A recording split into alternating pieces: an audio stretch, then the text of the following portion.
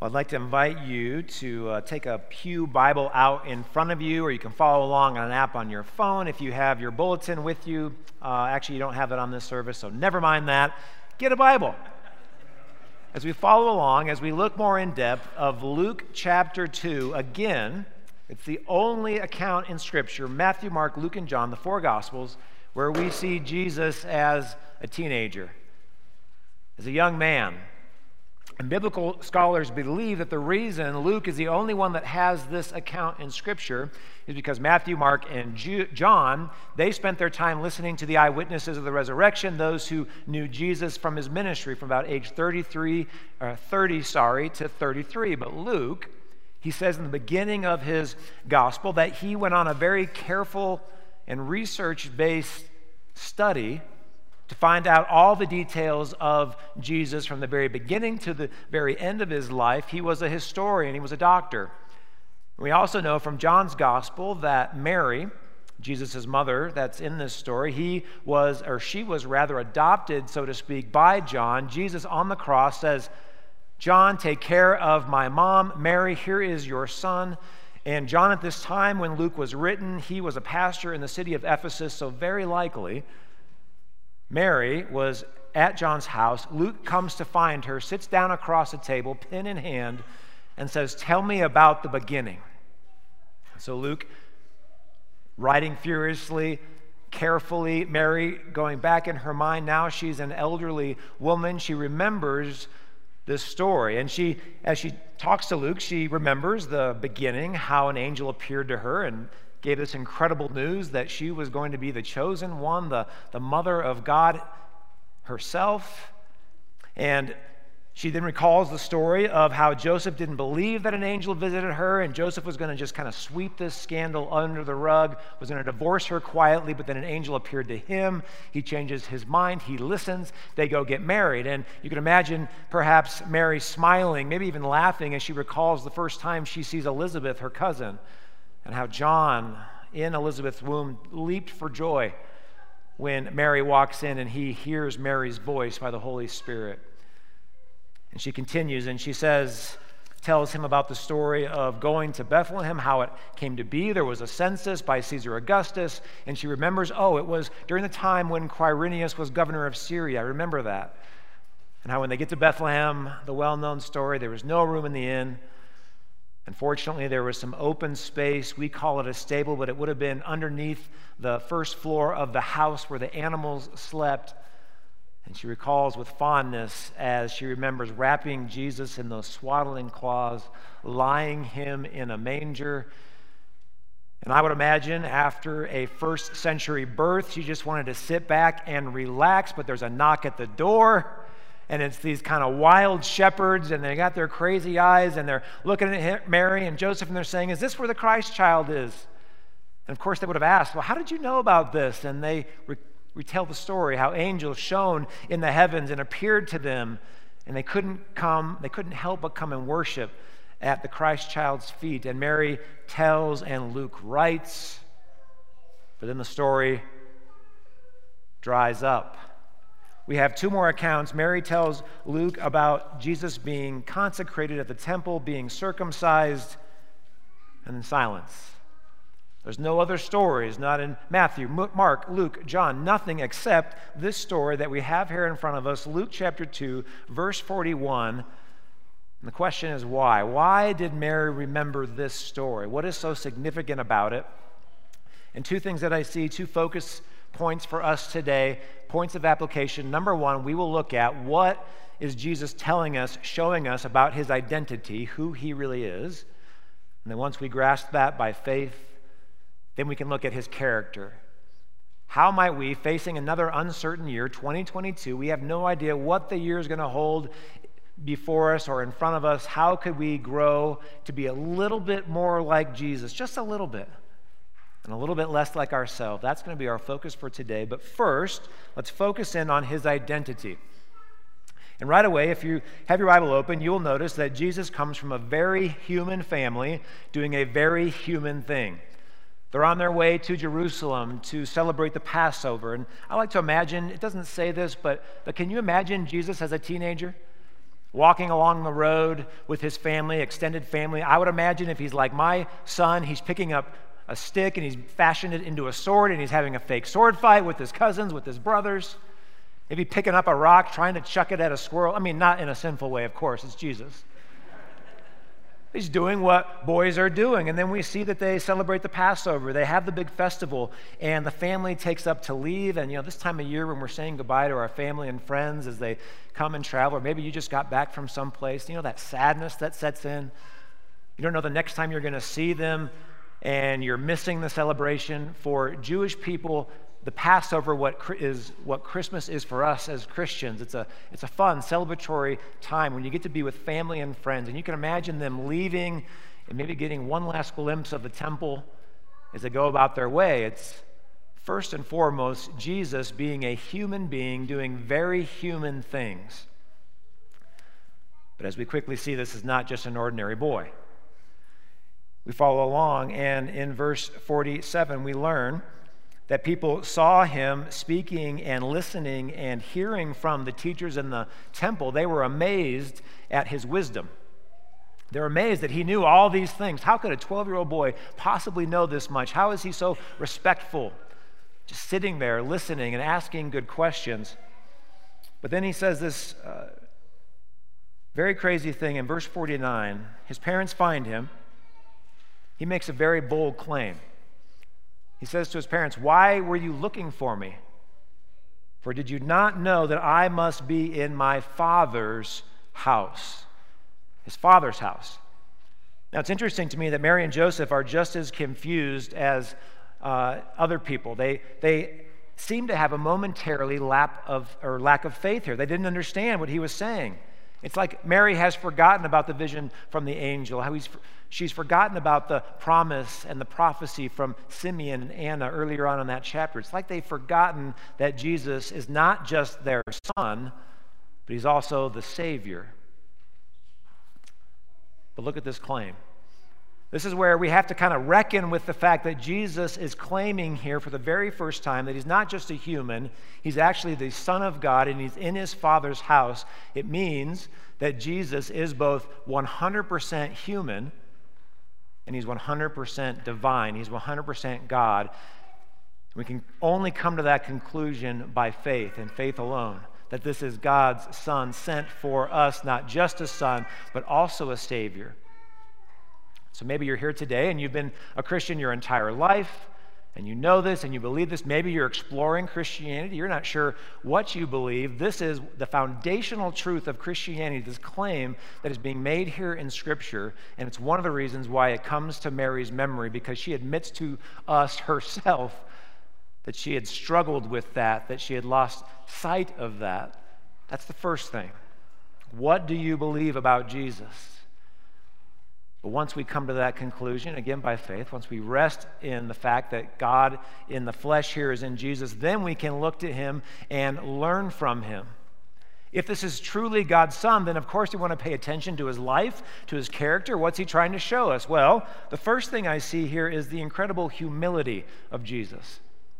Now imagine this. This is the Son of God. This is Christ in the flesh, God in the flesh, and he not only submits himself to his parents. It says that after this, he increased in wisdom. He went back to Nazareth and was submissive to them, human, earthly parents. It would have meant in those days, Joseph being the spiritual head of the family, he would have taught Jesus the Torah. They would have memorized it together. He would have helped with some of the festivals, like the Day of Atonement, like the Passover. He would have participated in that as the oldest male in the family. But we see here he submitted himself to a human being's, his basically step-parent, foster parent, guardian. We also see his humility, though, in his interaction with the teachers. These are Israel's brightest and best scholars, the ones who resided in the temple. You went there for all of your spiritual questions, all of your spiritual problems. These were the men who were supposed to be the experts in the law. And notice what Jesus is doing. He's sitting at their feet. It says that in verse 46, he was listening to them and he was asking them questions. This is a great act of humility. It's a posture that Jesus puts himself in despite having greater knowledge, despite knowing more than they could ever possibly imagine. He demonstrates to us, shows us what it looks like to be humble and to sit back and to learn from other people, which brings us to our point of application. How do y'all do with that? How do y'all do with humility? Can you put yourself at somebody else's feet and allow them to correct you, to rebuke you if necessary, to point out character flaws? Can you look at your spouse and put them first and put you second? If you're a young person in here today, can you look at your parents and allow them to pour into your life, or do you butt against them? Really what we see here, or what that is called, is when pride takes over. There's less humility, there's more pride. And I'll tell you a story. As I was thinking about this, I was instantly drawn back to the very first year of ministry as a church worker, 21 years old, just graduated from Concordia University, Seward, Nebraska, and I had a degree on the wall to prove how wise and how smart and how amazing I was as a youth minister. And I'm called to a church, and we start doing ministry together. There was a team member on that staff, though, that I butted heads with. We had some conflict, because they had some different ideas for youth ministry than I had, and he wanted to do this, and I wanted to do that, but because I was the called worker, and again, so wise and so smart, of course, I was right, and this person was wrong. Can I get an amen? Courtney Limmer, our director of student ministries. But then by God's grace, and his grace alone, beating me over the head, like sometimes us stubborn people need, slowly, I began to listen to this person on our team, and I began to try out some of those ideas, and lo and behold, I know this is shocking, it actually worked. And then we got together, and we had some more conversations, and we implemented some more of his ideas, and wouldn't you know, it began to work, and pretty soon our ministry began to grow, and pretty soon our relationships began to grow deeper, and in fact, for about 15 years after that, I modeled my ministry on what I learned from this man, this team member, who I was too stubborn and too prideful to humble myself and to learn from. Because it is so easy for us, isn't it, in this culture to puff ourselves up, to be prideful, and to think that we know it all. And I would argue here today that probably every conflict that you have, whether it's in your marriage, whether it's a friend, whether it's a coworker, or perhaps if you're discontent with your job, with your work, with your lot in life, chances are, if you would draw a little map, you would come back to the point that there is at the root of all these things some sort of lack of humility where pride has crept in. It reminds me of Proverbs 11:2, and maybe Jesus had this memorized. It says that when pride comes, then comes disgrace. But with the humble comes wisdom. Do you, in 2022, want to be wiser this year than you were last year? If the answer is yes, if you set for yourself New Year's resolutions, I don't, by the way, set New Year's resolutions because I never keep them. So I have not resolved to not set New Year's resolutions because it just makes me feel bad. But I do set goals. And one of my goals this year is to look at one of our missions, or our strategies here to live God's mission. I want to think more deeply on this. What does it look like for us as a congregation to live God's mission? How can we improve our missional communities? How can we get more people in what we call a huddle? It's a discipleship group. How can we help more people be involved in the mission of God? In order to do that, I have to sit at Jesus' feet. I have to humble myself and admit that I don't have all the answers. But that's the beginning, if Scripture is correct, and I think it is, that's the beginning. Humility is the beginning of wisdom. Where do you need wisdom this year? Submit to you. You can look no further than right here. Which begs us the last question here today. How do we gain it? How do we gain wisdom? How do we gain humility? It's not like you can just go to a store and say, I'd like a little bit of humility today, a little bit of wisdom, tack on some grace and some tact. That's not how it works. I wish it was that easy. We can look no further than, again, one more thing of Jesus. We see him as this young man. Notice where he is when his parents find him. The temple. He says that, or the text tells us he was in his father's house. And we can learn from that. What that means for us is Jesus is modeling for us first humility, then where wisdom comes from, and he's showing us that the place to get it is right here where you are seated. The place to get it is right here, is this altar area where just in a few minutes you're going to receive the best gift you can get this entire year, the grace of God, the presence of God, His promise in your life that despite your sin, no matter what you have done, you and God are good. He loves you. He does all the heavy lifting. All He asks us to do is get in a car, hire an Uber, ask a friend for a ride, to come here and be here in God's house. That's the beginning of wisdom, is to worship together. And the second place that it's offered for free, and it's right here in your hands. We've got probably more Bibles in history than any other time in history. You can put it on your phone. You can actually get text messages to your watch. You have access to it 24/7 a day. In this book, God wants to speak to you His words for your daily bread. He wants to give you, impart to you a wisdom that's outside of yourself so you might grow in grace and knowledge and truth so that you can face 2022 despite all the uncertainty, knowing no matter what that you're not doing this alone. If God should take your family from you, if God should take your job from you, if God should take your very life, you will know, you will have the confidence to know that God is with you, that He loves you, that He treasures you, and He can speak into your heart this wisdom that comes from humility. If you're lacking that, I want to invite you to look no further than His words to you, than this place, this congregation, this temple where He shows up in the form of bread and wine, in the form of friends. I mean, you may not know everybody in this room, but you are brothers and sisters in Christ. Those watching from home, we can't wait for you to come back and be a part of this community here at Our Father. You are missed and you are loved because you are part of God's family. And as we close, let's just do one more thing. We got one more good example here. Look with me at verse 51. You know, it says that Mary didn't quite understand what Jesus was saying. She seems to be confused. You know, why is Jesus saying He has to be in His Father's house? Then you can imagine her telling this.